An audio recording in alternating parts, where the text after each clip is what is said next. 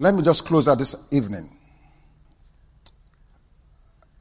For this segment, I'm calling it Eternal Assurance. And this is what I said I was going to, Pastor David, to answer your questions from Ephesians chapter 5 and all the other questions we may have, to just explain the distinction between the old and the new. And this will close us out for today. Now, when I first did this teaching, I've only done this once. In February, here in Atlanta. And I asked the question, at what point or under what circumstance can a born-again Christian lose their salvation? That was the way I couched the question. And then, of course, I began to talk about how for 32 years I prided myself on winning the debate and argument that you can be born again, lose your salvation, and go to hell. But unfortunately, it is obvious now, based on those debates, that I not only lacked the knowledge of the Word of God, I also lacked the wisdom. Now, what I'm about to share now, we do one of three things. Number one, it may establish you in the truth. Number two, it may challenge some of your preconceived belief systems. And number three, it may just annoy the daylights out of you.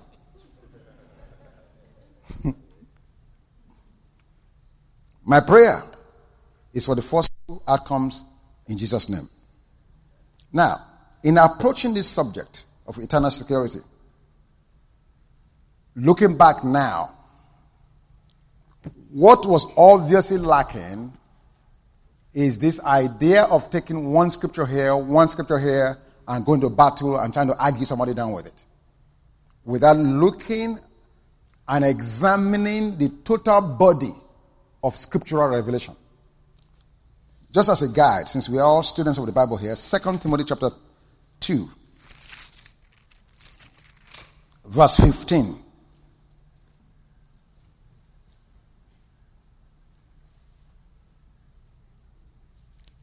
Second Timothy chapter 2, verse 15.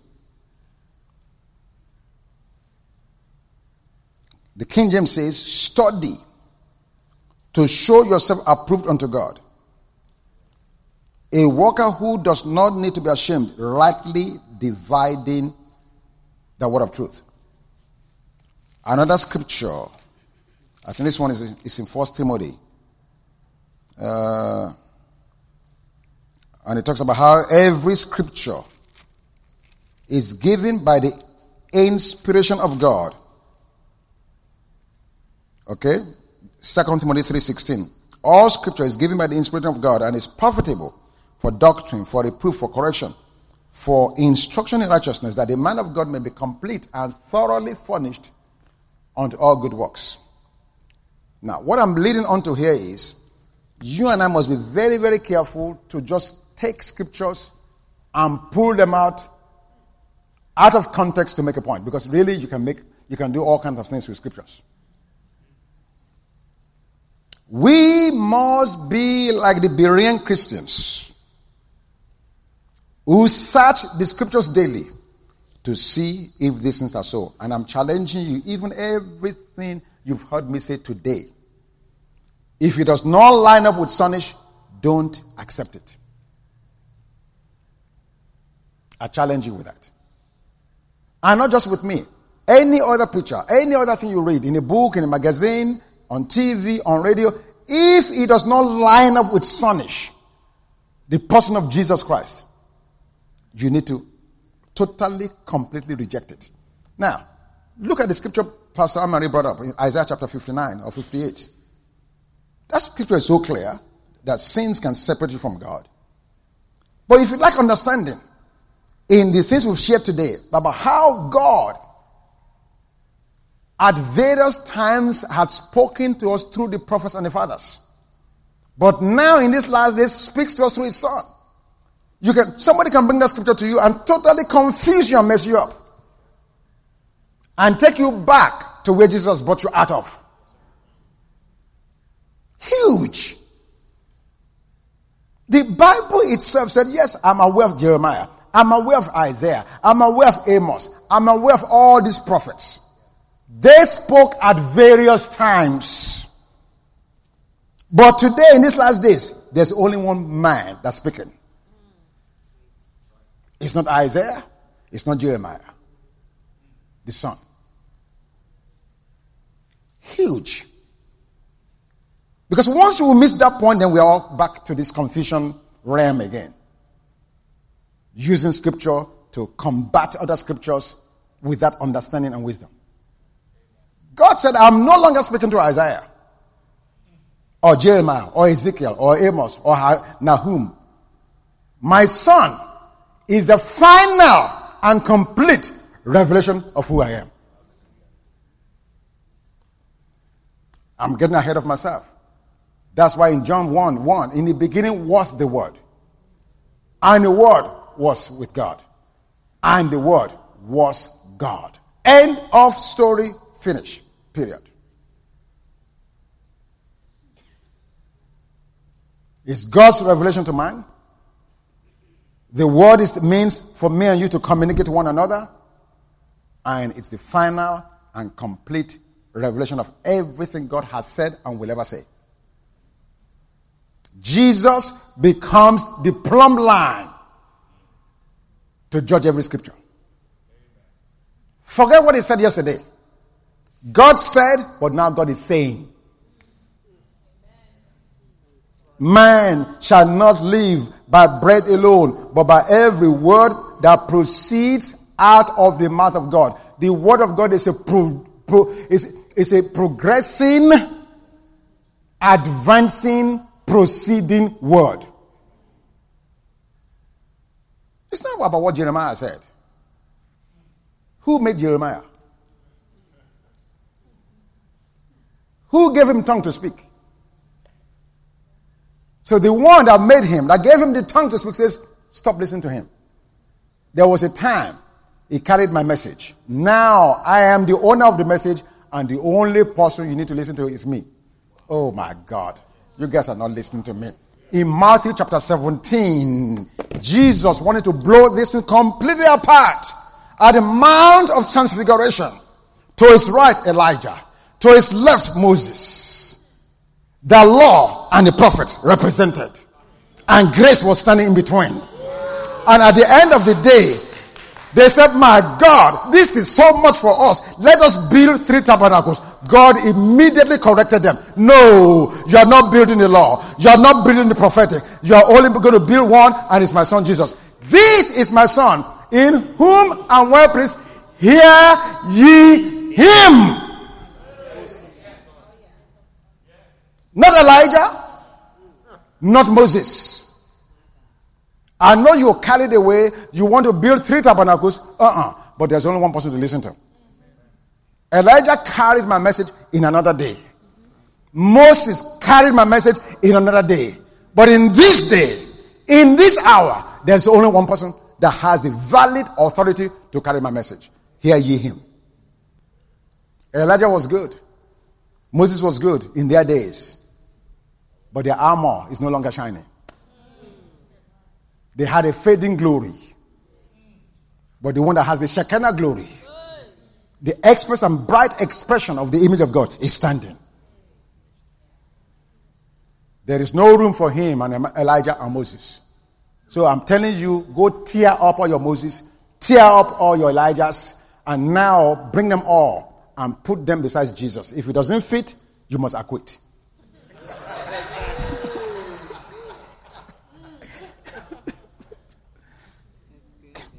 Does that make sense? How much clearer can they get? But the point I'm making is we must understand all of Scripture. Then once we understand it, then when we start seeing these other scriptures that seem to be at variance with the body of revelation, we immediately know what to do with it. Now, before I left Nigeria, I worked in a bank. Barclays Bank. Back in the days. And what I know is that they never teach bank tellers by giving them counterfeit. They show them real money, good currency, and they learn the feel of good currency. They know what good currency feels like and looks like. With the expectation that because they know the real, when they see the counterfeit, they can identify it. They don't teach them real currency by showing them counterfeits. Why? How many counterfeits will they bring? What am I saying? You will not be able to clearly define and understand scriptures by trying to find the scriptures that are at variance. Fornicators will not make the kingdom of God. This one. If that's what you are getting isolated messages. And on the basis of that, you're now trying to justify what God is saying. No. First of all, find out what God is saying. The total body of revelation. Be settled in that. When a variance comes, you know where to put it. Does that make any sense? Good. What did Jesus teach on eternal life? What did he teach? John chapter 10, verse 27. His sheep hear his voice, and they follow him. To Pastor Shane's point earlier, number 2, he gives them eternal life. And when you look at the verse, or rather the tense that scripture is given in, it is in present indicative tense, which means I keep on giving them eternal life. So I give them. It's not just saying, I give, I'm going to take it away tomorrow. No. The sense in which it says it is that I give to them and I keep on giving it. From Jesus' perspective, eternal life has an element of assurance. And I'm not sure if I should go into that now or if I should just wait till Thursday. This John chapter 10 thing, when it talks about the sheep. Okay, since I'm already here, let me just go ahead and do it. How are you guys laughing? Let me move this out of the way. Wow. Huh? Oh, there's a system? I'm sorry. Let me go to John chapter 10. I didn't think I was going to do this today, but I'm here now. John chapter 10, let's just go there quickly. Verse 7. No, verse 3. Really, you need to read the whole chapter, but let me just start from verse 3.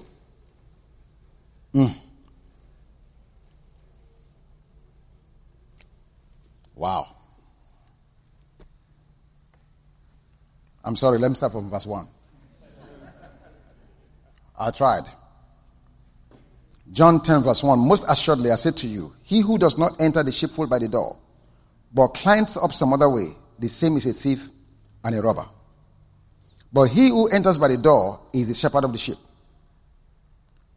To him the doorkeeper opens, and the sheep hear his voice, and he calls his own sheep by name and leads them out.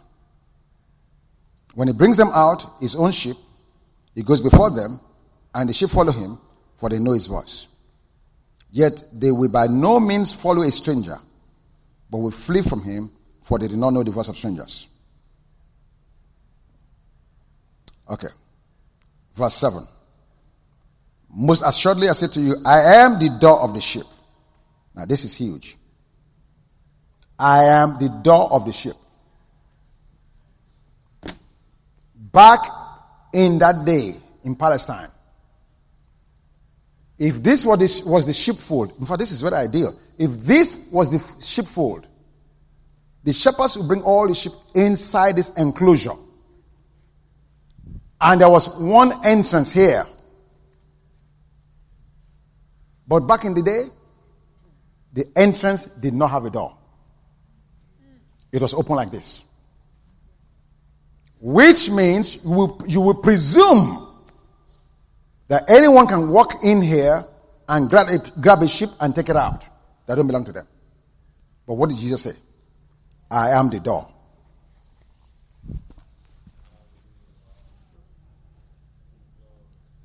Anyone that's going to come in here will have to deal with me. But in the same fashion, whoever is going to come out here must go through me.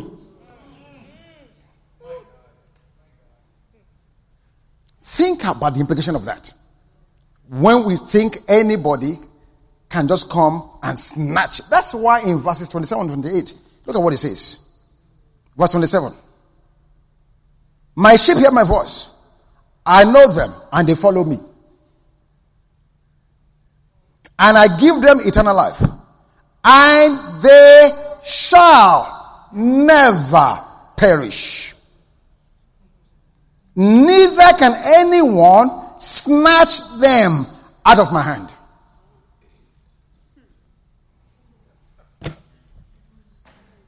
How? I mean, he's the door. You cannot violate a sheep without going through him. And the sheep cannot stray out without first dealing with him. It's impossible. Absolutely. This is his teaching. This is what he's saying to us. So what demon is going to come and get me out of his sheepfold and will not have to contend with Jesus? It's not possible. Now, going back to what we said about belief. Do you believe that? Or do you read that and still scratch your head? There must be something else. Maybe Jesus didn't say what he said. Which one is it? He says, they shall never perish. Because you don't get in that sheepfold unless you believe. And once you believe, you say, it's done. Not only is it done, it's the door. It's the door. He is the door. There's no other way to enter or to come out. By me, they shall go in and out and find what? Pasture. That is Jesus' perspective on eternal life. Now, do I know more than Jesus?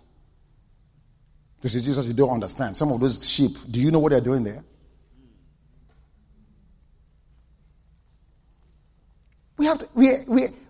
We can't half believe it. Either he is the keeper of the sheep or you are. Now you can appreciate why David said, the Lord is my shepherd. Because I'm in this sheepfold. The door is open. But I have confidence. I'm trusting. I know no one can take him out of there. Not only that, I'm not going to want for anything. Huge. That is Jesus' perspective on eternal life. I can't add to it nor take away from it. It's the door. To get me, to wreck me, you're going to have to wreck him first.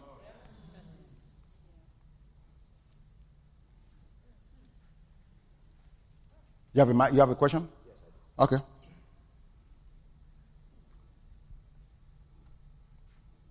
So then, I guess it's fair to say that Judas himself was never part of the sheep. Absolutely not. Okay. Judas lived under the old covenant.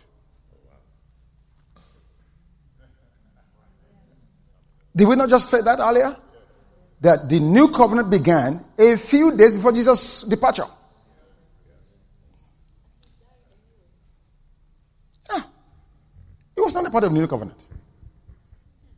If he believed, he would not have gone to betray him. But leave that believism alone. The point is, the main cogent point was, he was never, in fact, Jesus in John 13 said, he said, all of you guys, listen, you are clean. Except that one of you guys is a devil. Yeah. Absolutely never born again.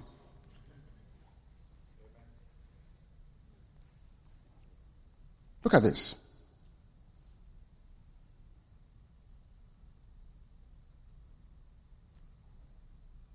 Look at this double insurance. I don't know if you guys have seen the commercial about Allstate Insurance. You are in good hands. Don't believe that. The only good hands you have is God. And let me show it to you right here. Verse 27 again. No, verse 28. Okay, verse 27. My sheep hear my voice, and I know them, and they follow me. And I give them eternal life, and they shall never perish. Neither shall anyone snatch them out of my hand. So Jesus is saying no one can snatch us out of his hand. Well, let's argue with that. Jesus, you went to the cross. You are weak, you are tired, you are hungry. Okay, how about the next verse? My Father, verse 29, who has given them to me is greater than all, and no one is able to snatch them out of my Father's hand. Double cantab. Not only can you not snatch them out of my hand, I know you guys are all Jewish, you don't believe me, you think I'm the son of a carpenter, but let me just add to that one. Even my Father is the one that's given them to me, and nobody can snatch them out of my Father's hand. If you don't believe me about my Father. So you have two hands keeping you. Two hands keeping you.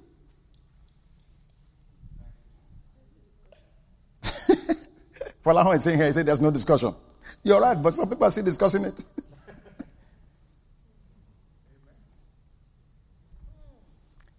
The life we have in God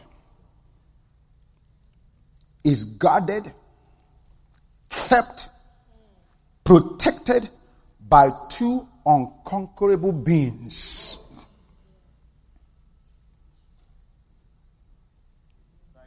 Colossians 3:3 makes it clear through Paul. He said, my life is hid with Christ in God. Look at it. It confirms what Jesus said. My life is hid with Christ in God. So you're going to have to kill the Father and kill the Son before you get to me.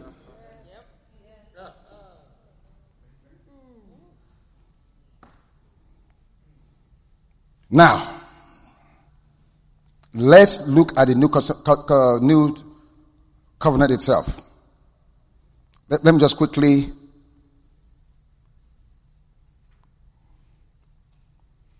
go to deal with the Hebrews 8. Let's go to the book of Hebrews chapter 8.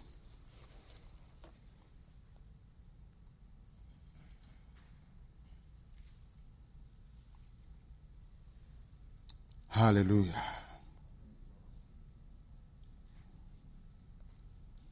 I'm trying to find it here.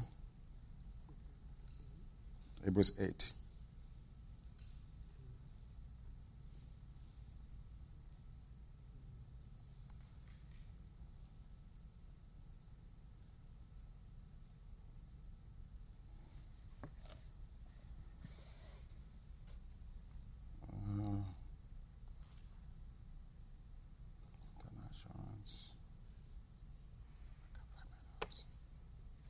Let me turn to Hebrews chapter 8.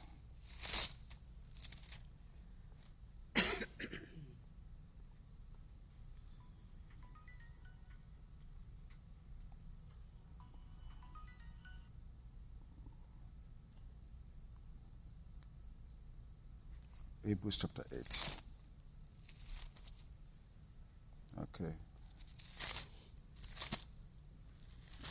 All right.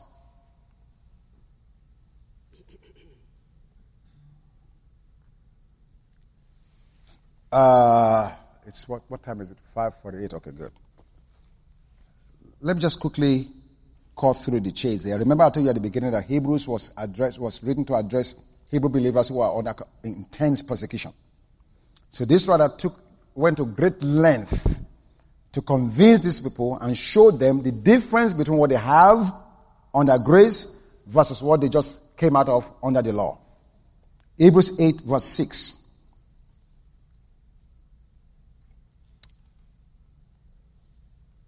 Okay, let me start from verse 1.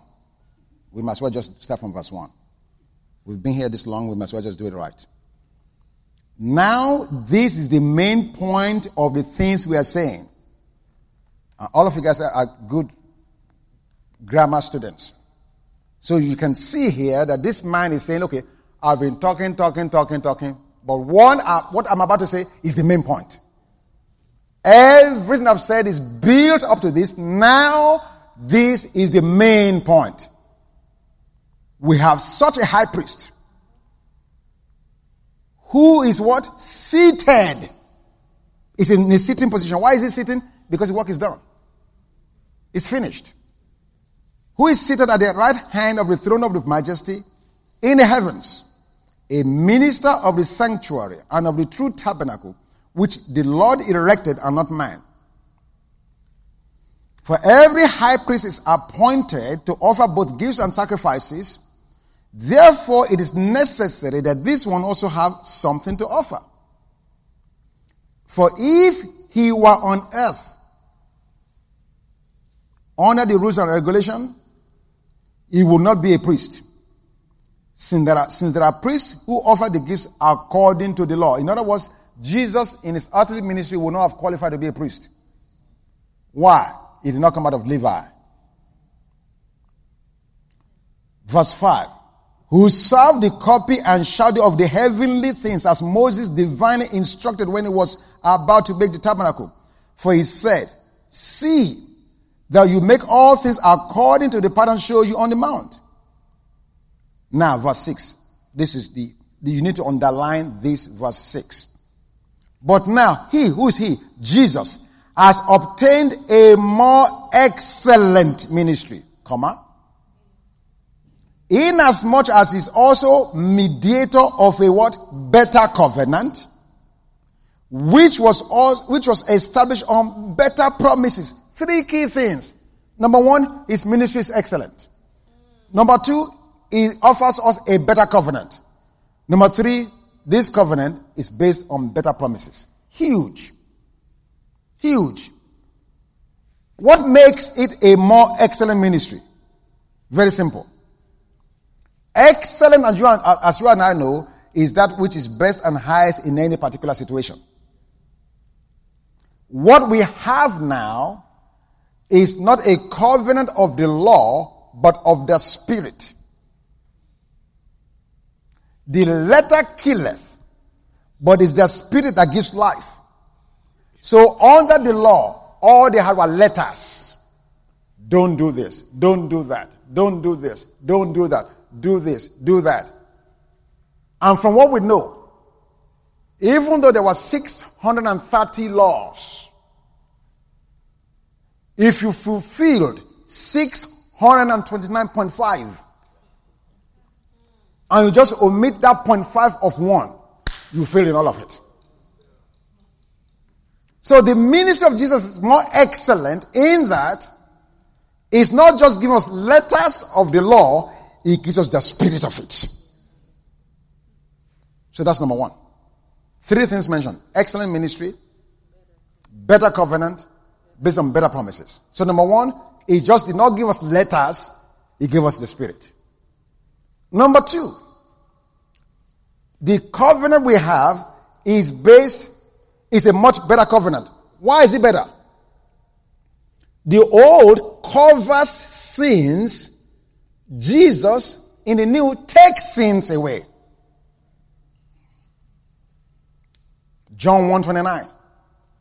John the Baptist saw Jesus coming. Behold, the Lamb of God that takes away the sin of the world. Again, back to the point. Sins are taken away. Old covenant is just merely covered, which means it can be uncovered. And that's why they continued in those sins.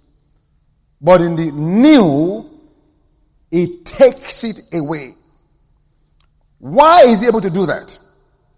He's able to do that in the new because he's not only just my Savior, he's the mediator of a new covenant. Let me help you understand what that means.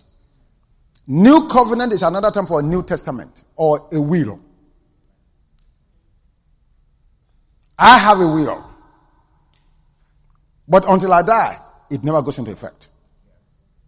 So in Jesus' case, the New Testament is his will to us.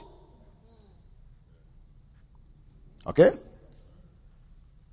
In every legal system, please correct me if I'm wrong.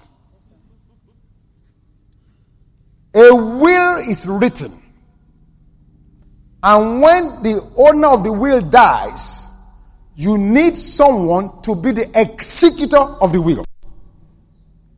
Because the person is dead and gone. In Jesus' case, he, unlike the Old Testament priesthood, Aaron came, he died, gone.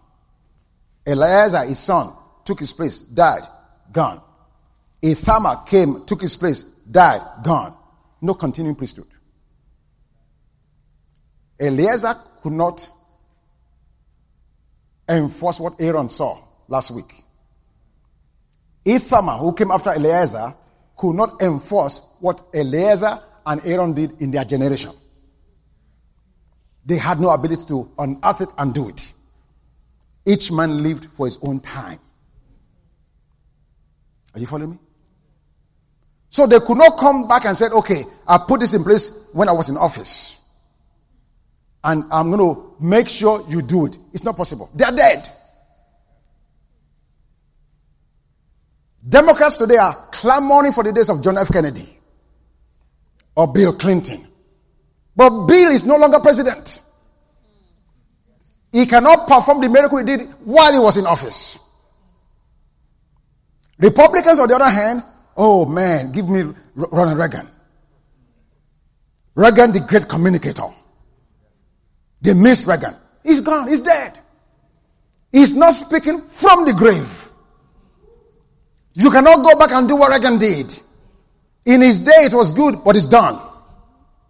So Jesus now, our great and most high priest, he has the power of an unending life. He went to the grave, and out of the grave ascended, and he went on high, and the Bible says, he forever liveth. A privilege Aaron does not have. A privilege Moses does not have. A privilege John F. Kennedy does not have. A privilege Ronald Reagan do not have. They've lived and died and they speak no more. But Jesus was both the one who wrote the will, died for the will, and after his death, he rose again from the dead to mediate, or if you will, execute the will that he wrote. Huge. As an executor, he knows what is in the will. So he is going to make sure that the will he wrote will be enforced. His father said, come and take away the sins of the world. It's in the will. Therefore, I'm taking it away. It's done. Huge. This is why it's a better covenant. Honor the old. Priest died and could no longer live. But you and I, under the new covenant, are privileged to be in a priesthood with an unending life. Our priesthood is after the order of Melchizedek. A man without genealogy, without father or mother. Really, Melchizedek is an epiphany of Jesus Christ. Jesus and Melchizedek is the same. Don't be thrown away by the fact they said no father, no mother, no genealogy. Because Jesus had no earthly father. And God only just borrowed Mary's womb to bring him forth. And when you look at it from that perspective, he has no genealogy. Because we just saw in the beginning was the Word. Don't miss that. Luke dealt with his humanity. Matthew dealt with his humanity. John deals with his deity. And that's why you don't see a genealogy about Jesus in the book of John. Because God has no genealogy. In the beginning was the Word. And the Word was with God. And the Word was God. That's his genealogy. That's it. That's it. So we have a better covenant because Jesus is the surety of it and the guarantor. Hebrews chapter 7, verses 22 through 25. Is the surety. Is the collateral. Is the guarantor. And is the executor. Much better covenant. Amen? And the Bible says clearly in Hebrews 7:25 that it saves to the uttermost those who come to God by him. Think about that. Do you believe that? Do you really believe that? It saves to the utmost those that come to God by him. He does not leave them half saved. If you come to Jesus, the Bible says he saves them to the uttermost. Do you believe it or you don't?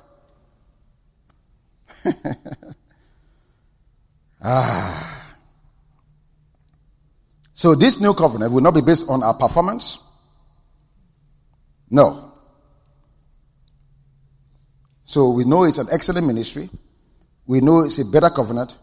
Now, this is where the rubber meets the road. Number 3, it is based on better promises. Please say to your neighbor, better promises. Say to somebody else, say better promises. Good. Let's break down the better promises. Hebrews chapter 8, verse 7. This is where the rubber meets the road. We're about to go home. Verse 7. For if that first covenant had been faultless, then no place would have been sought for a second. So outright, you know that the old covenant had fault. The Bible said it itself. Verse 8. Let's read this very slowly. Because finding fault with them. What them? The people. The people of Israel. Not